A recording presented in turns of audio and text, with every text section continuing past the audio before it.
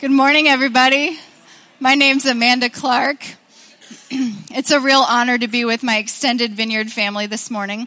If you didn't know, my church, The Vine in Goshen, is a Vineyard church plant that started just about the exact same time that Branches did. And we were also both planted out of Vineyard Syracuse. And so up at Vine, we call you Branches our sister church, and we like having you for a sister.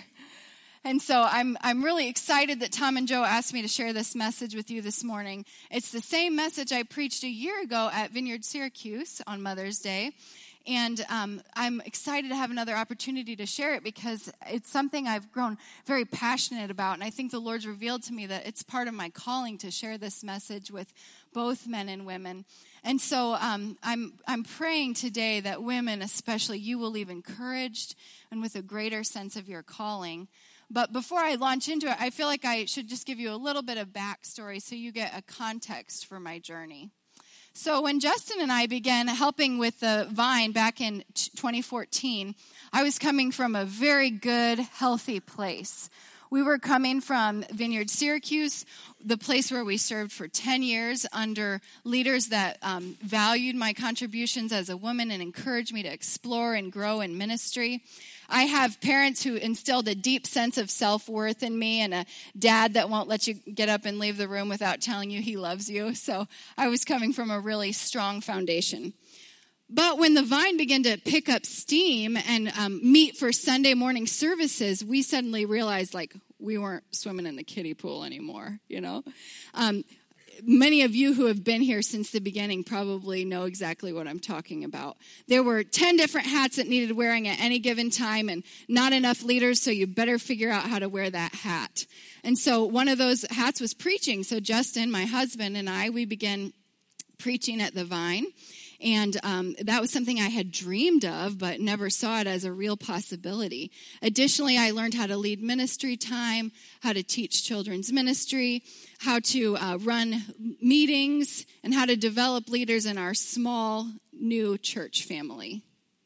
And I'll be honest, for the first, whole year, every Sunday we were just totally amazed, when people showed up, We were like, can't they tell we have no idea what we're doing? And I bet some of you also remember feeling that way.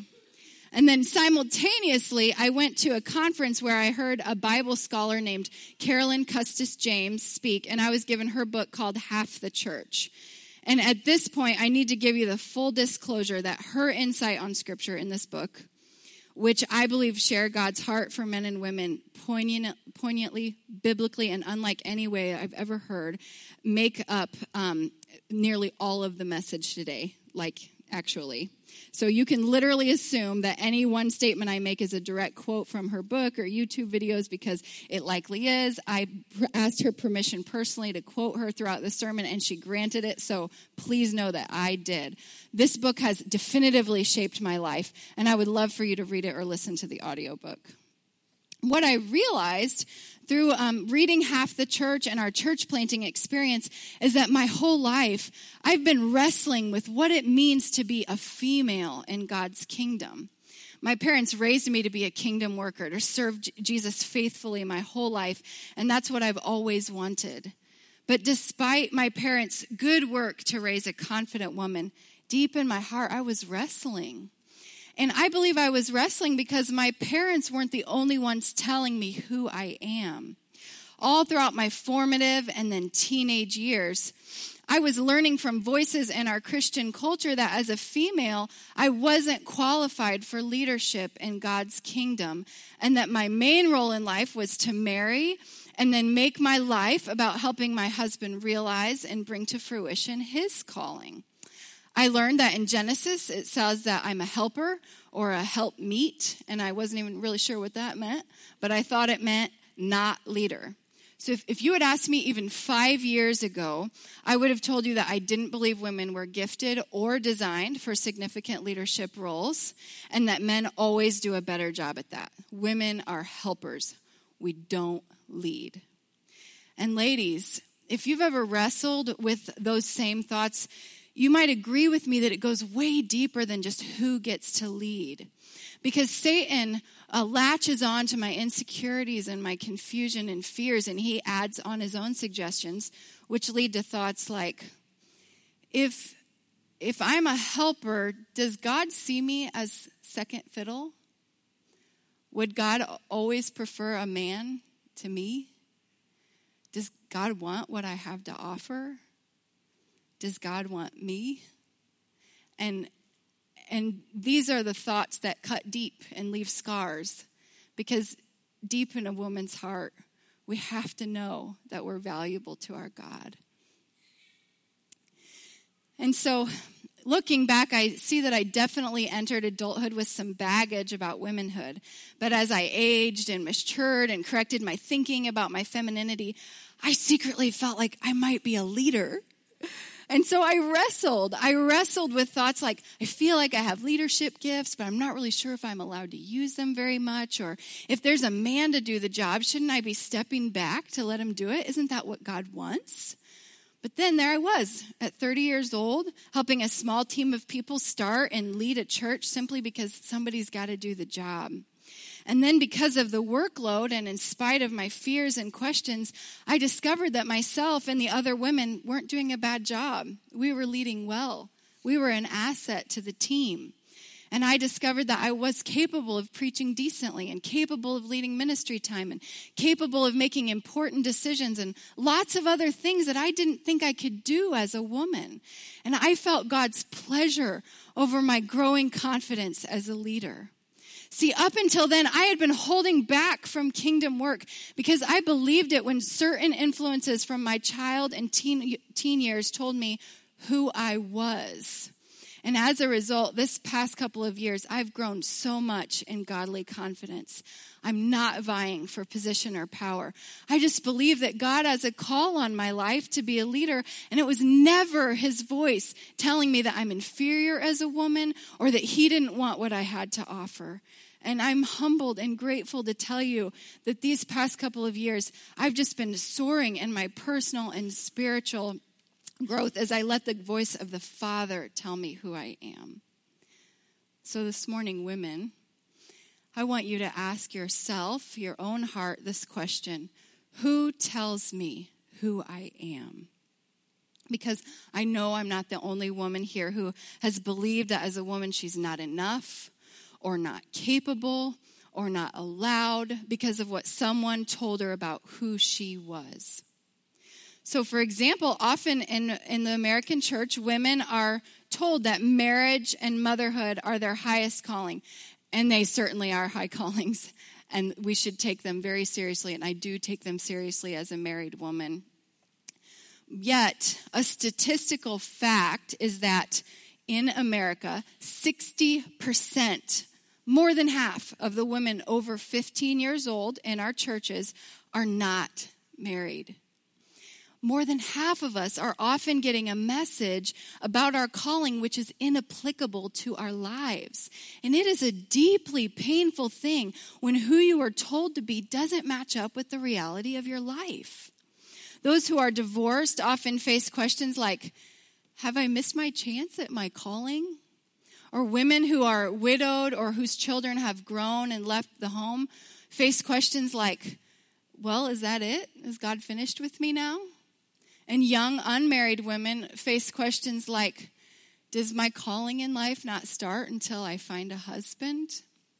And so then, to add to the confusion, we're living in an age of extremes. On one hand, women in the West are enjoying unprecedented opportunities for equality, education, successful careers, leadership on the highest level. And then on the other hand, while we're over here enjoying all this privilege and power, women in other countries are who ask the question, who tells me who I am, are being told that they are worthless through horrible practices like child sex trafficking, female infanticide, honor killings, gang rape as a means of warfare, and female genital mutilation. And since we live in the information age, there's just no way for us to pretend that it's not happening. So the question that we're asking together this morning is, who tells me who I am? And the truth is that only God is worthy of telling you who you are. Only he has the right to define your value. Only God is big enough to tell women who are facing unspeakable atrocities who they are in a way that brings eternal hope. What God says about who we are has the power to cut through every negative, confusing, and overwhelming statement made about women. So let's look now to Scripture together for the way that God tells us who we are. I'm going to use the Bible in this message. So to do that, let's look at Genesis. In Genesis, we're going to be looking at the creation narrative.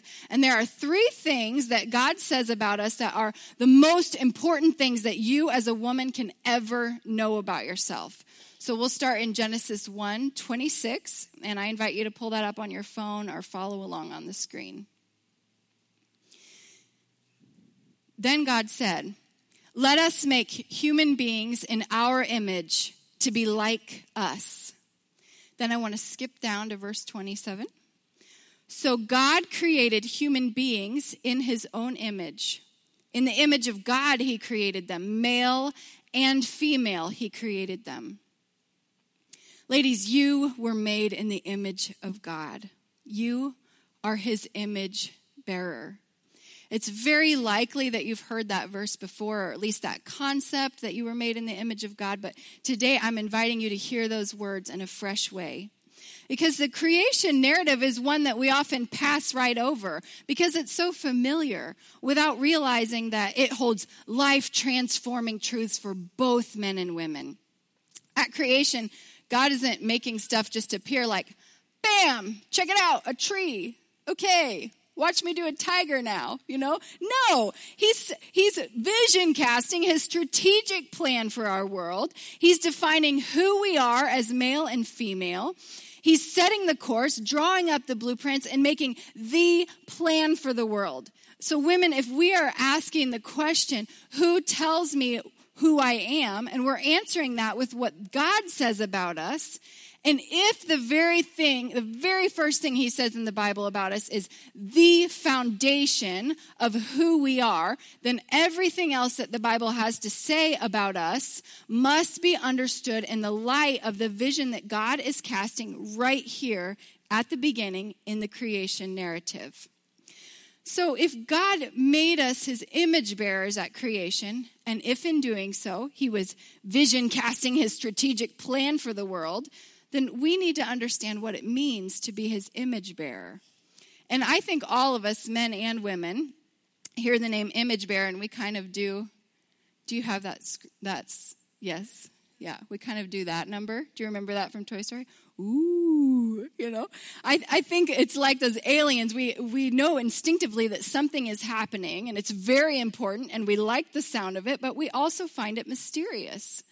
So women, what does it mean that we're made in his image? And for me, one of my indicators that I believe myself to be inferior as a woman was a time when I was talking to one of my pastors about this very same concept, being made in God's image. And he said something that I, just for a moment, misunderstood. And I thought that he was suggesting that I, as a woman, as a female, was not made in God's image. And even though in my mind, I knew that's not what he was saying, and it definitely wasn't, just hearing that, I started tearing up, and my voice was cracking like a preteen boy. And I was really surprised at all the emotions coming out of myself. Why am I crying right now? This is awkward. And I realized I had stumbled on a hidden fear that maybe only men, not women, are made in God's image. And the thought of that instantly left me devastated and crying.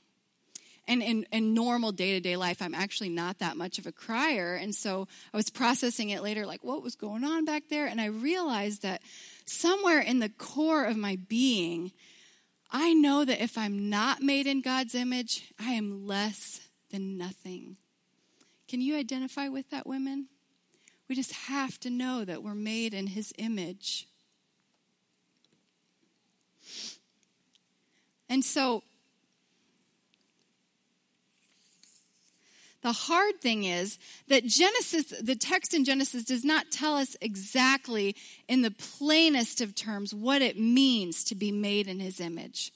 And so the first thing I invite you to discover is that by calling us his image bearers, he made you to be like him, to reflect him, to be a mirror for him. Your calling is to reflect God, to image him. Your calling as his image bearer in and of itself completes you. It defines your identity. It gives your whole life meaning and purpose. The strategic center of God's plan for the world is his relationship with his image bearers, his relationship with you. And so you are called to a foundational and utterly vital bond between you and your God. Everything about who you are depends on this solid link with him. We won't know why we're here, who we are, or what our purpose in life is without relationship with him. So in calling us his image bearers, God has made relationship with himself the purpose for your life. He has already made you to be like him, but we are the clearest and fullest reflection of him when we know him. And so in this, women, I want to encourage you to make God your study. This sounds fairly obvious, saying that as a Christian woman. And we have to remind ourselves that over and over again, because calling comes with responsibility. And in the thick of it, when life gets hard and God feels far away, a cotton candy Facebook meme theology isn't going to get you through.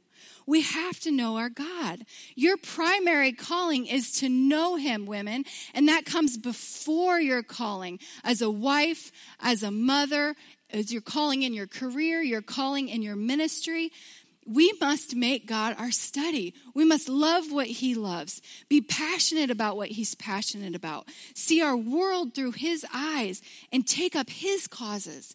Because we were created to do his work on earth, to look after things on his behalf, because he put us here as his representatives. And this is the highest calling any human being can ever have. You are called to know God and to be his reflection. This is your identity, women, and no one, no life circumstances can ever take it from you. And so, if you want to know how to study God, study Jesus. Jesus was God's perfect image bearer, and he embodies for us exactly what God had in mind when he created us to be his image bearers. We are to study Jesus, the perfect image of God, and then imitate him. And so I want to encourage you to take advantage of the Bible studies or small groups that are offered here at Branches, or seek to lead one yourself. And look, I'm talking to a bunch of moms today and women. I already know how hard you're working. As I'm in wanting you to know God, it's not meant to be just one more exhausting thing to add to your schedule. It doesn't have to be difficult. You just need to be intentional. Technology makes it easier than ever for you to learn about Jesus. So while you're in the car or cleaning or making dinner or at the kids' practice, listen to the Bible on your phone, or listen to sermons from respected teachers, or audiobooks from Christian authors who make theology accessible. Joe's turned into an audiobook fiend. She can help you out with that if you're interested. And guys, look, I'm not counting you out. You can do all that stuff too. You can listen to the audiobooks, you can do the cooking, you can do the cleaning. And so the first thing about God that God says about who you are is that you're made to image God, to be his reflection, and to do that, you must know your God. So now, let's just move one chapter over to the right, because the second thing that God says to tell us about who we are is found in Genesis chapter 2, where the narrative zooms in not just from the creation of humans in his image, but to the creation of male and female. And often this passage is used to discuss the creation of marriage, and the implications for marriage are discussed at the end of this chapter. But this account is a creation of male and female, so it applies to all of us, whether we're single or married or divorced or widowed. And so God creates the man Adam, and then he looks at this man he's made, and in verse 18 he says, "It is not good for the man to be alone, and I will make a helper who is just right for him." And this was a passage that helped form my low view of myself as a woman. So I'm excited to share with you the true meaning of it because it's changed my life and my heart. So just hang with me as we navigate this. So the word helper in Hebrew is Ezer. And this word Ezer is used 16 times in the Old Testament to describe God as Israel's helper. He is their strong, most capable helper. He is the one they turn to over and over again to rescue them from their enemies. So the first thing, women, that I want you to recognize about yourself is that if Ezer is used most often in the Bible to describe God, then in a profound sense, God named his firstborn daughter and all of us after himself. Adam named her Eve, but God named her Ezer. God is Israel's Ezer. Women, for all of us as female image bearers, Ezer defines a way in which women are uniquely called to reflect God, like father, like daughter. Our father is an Ezer, and we are Ezers too. This is getting pretty good, huh? Let's keep going. Again, verse 18 says, "It's not good for the man to be alone, and I will make a helper who is just right for him." So helper is Ezer, and just right for him is a modern translation of suitable, or in the Old English, helpmeet. And these words can be taken a lot of different ways. And so they are the reason that we get teachings that women are designed only to be a man's assistant or only to be a wife or a mother, which, as we've already discussed, leaves 60% of the women in our churches out in the cold. So the word kenegdo actually indicates that the Ezer is the man's perfect match. It literally means as in front of him, like face to face. This is how Victor Hamilton, a longtime professor at Asbury Seminary, puts it. Kenegdo suggests that what God creates for Adam will correspond to him. Thus, the new creation will be neither a superior nor an inferior, but an equal. The creation of this helper will form one half of a polarity and will be to man as the South Pole is to the North Pole. So if the Ezer is the man's perfect match, I hope it's already clear to you that before God created the Ezer, there was nothing wrong with the man. God has been spending his time creating sea and sky and plants and animals of every kind, shape, and color. And he's creating male and female at the apex of his creative design. The man and woman are both masterpieces. And so it's the pinnacle of his creativity. So when he says it's not good for the man to be alone, it's not as though he's looking at the man saying like, wow, that's not how I had it going in my head. He's going to need a lot of help. You know, but the Bible isn't joking here, you know. But this is where we actually do start to make jokes. You know, we say things like, obviously he couldn't function on his own without a woman. Or who's going to make his dinner, you know.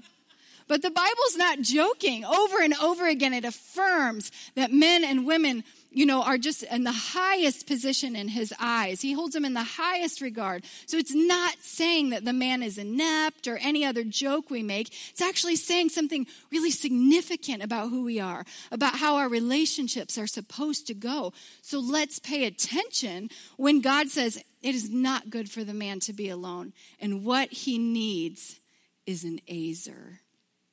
So, if the man needs this Ezer, let's dig into that word just a little bit more.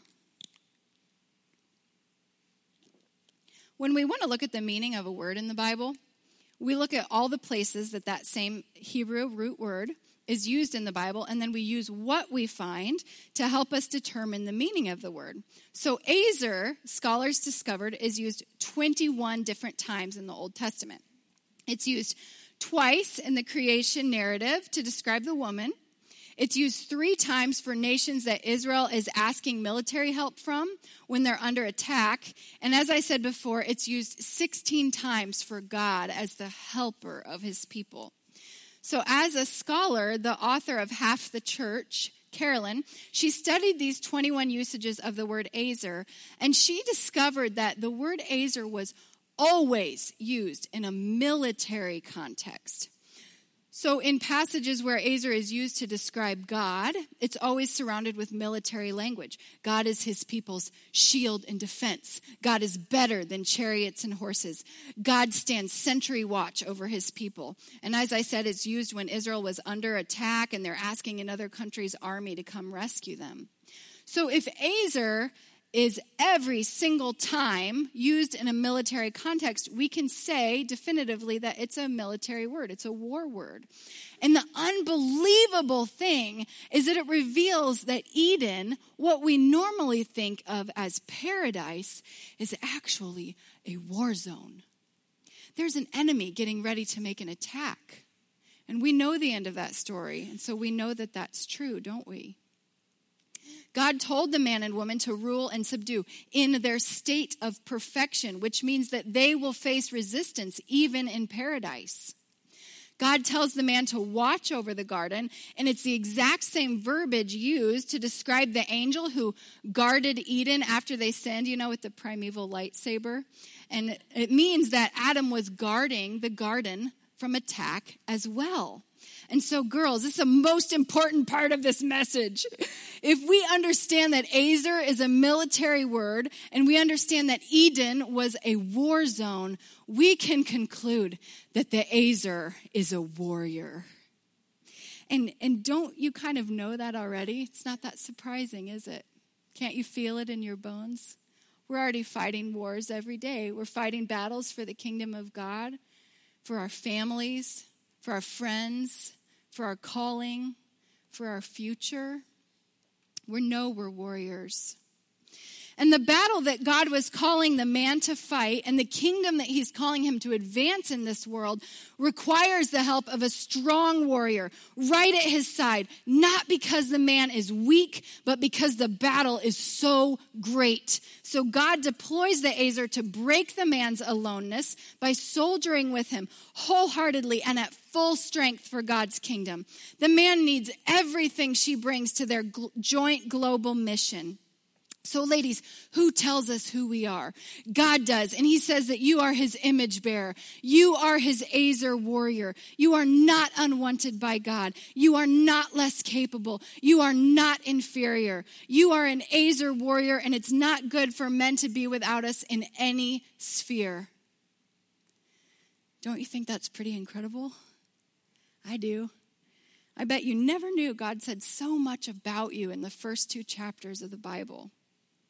But wait, there's more. The third thing that God says to tell us about who we are comes in chapter 1 of Genesis, when God says in verse 28, "Then God blessed them and said, 'Be fruitful and multiply, fill the earth and govern it,' or subdue it." So here we see that God is spreading this global mission before them, where they are to be fruitful and increase in number, to fill the earth and to subdue it or govern over it. The man and women are together, his A-team, to advance his kingdom. God is entrusting his mission on earth to male and female. Every dimension of life on earth is where they are together, not separately, to advance his purposes. And often in Christian circles, we don't really think of it like this. We often have men working with men and women working with women, but that's not really how God set things up to be. God means for male and female to partner together for his kingdom. Somehow, in some way, as this blessed alliance of male and female coming together, God's image shines more brightly in the world than in any other way. And these are physical and theological callings that he's called us to in the world. Not just to reproduce physically, but to reproduce spiritually, to reproduce image bearers of God, and to live fruitful, productive lives and bring in the kingdom of God on earth. That's getting a little heavy though, so let's take a break and talk about this idea in a different way. So women, I know very well that some of you have redesigned pretty much from the ground up your whole house in Pinterest boards. I know Joe Deeks has. I also know that Laura Bonke's house already looks like a Pinterest board, so you are winning. But I also know that some of you women could not possibly care less about home remodel, and watching Fixer-Upper is like getting a root canal. But I want to ask you to just think about it for a moment about load-bearing walls. Because anytime you go to do a remodel or add on to your house, you have to consider, where are the load-bearing walls? Because if you don't, that really great idea that they said you could totally DIY just took down your house, You just can't do without the load-bearing walls. And so in Genesis, we can look at it in the same way. God designed a kingdom that is built on 2 load-bearing walls. And the first load-bearing wall is this relationship between the Creator and his image bearer. As we talked about earlier, this relationship is our lifeline. We cannot be who God's created us to be in this world or live as he means for us to live if we don't know the God who made us. But the second load-bearing wall is this blessed alliance between men and women whom God created to work together. And it's from this strong center where we're centered first on God and then joined together in relationship that we move out in strength to do the work that God has called us to in the world. But if this is true, if what I'm saying is true, then what the enemy did in the garden was beyond brilliant.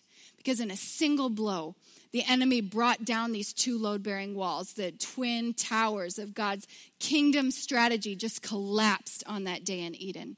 God's image bearers were cut off from their Creator, and the blessed alliance was broken up as men and women were divided from one another. And instead of this strong alliance, we have instead the battle of the sexes, where we compete for control of one another and live with a deep-seated fear that if one sex rises, the other must by nature lose it. And so again, Satan makes this brilliant attack.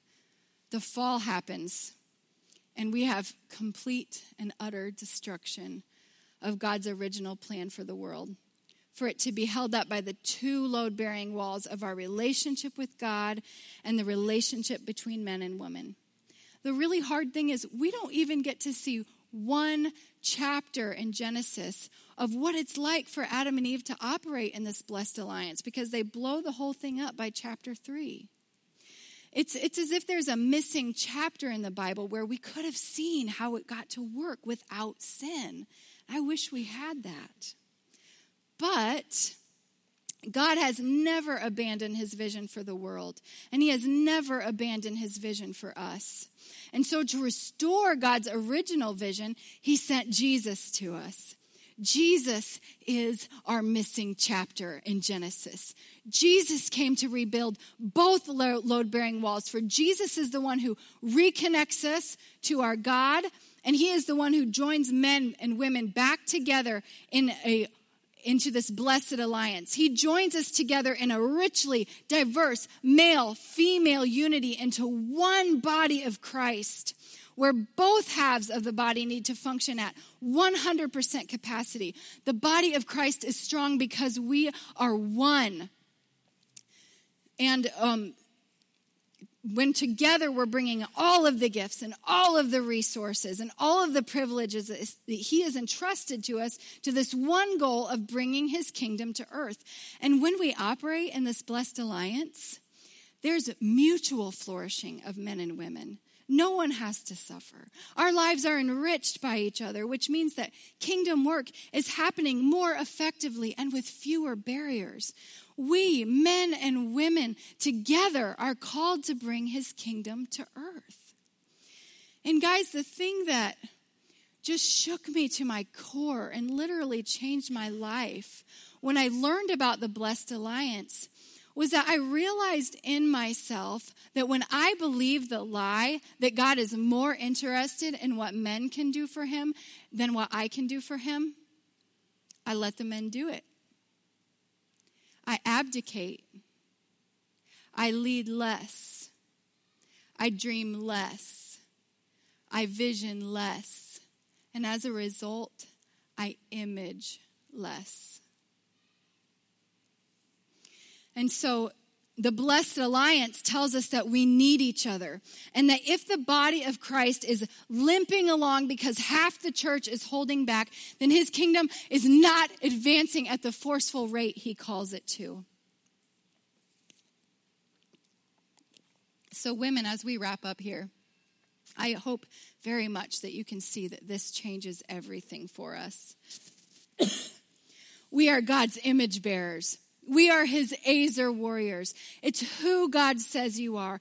And who he says you are assures us that we matter, that we have purpose, that our identity is secure, that our lives do count.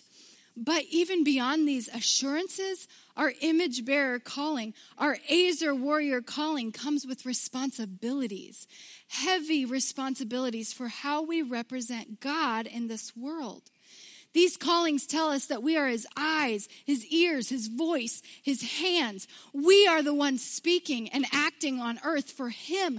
That is who you are. And as such, his reputation is on the line with us for how we live in this world, for how we relate to one another, with how we care about what's happening in our world, with what's happening to millions of women suffering around the world, and how we're living in such a way as to make a difference.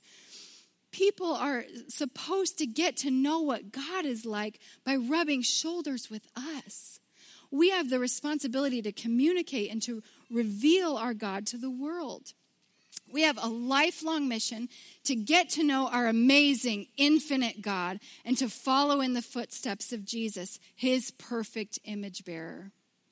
Women, we are God's image bearers. We are Azer warriors, brothers and sisters.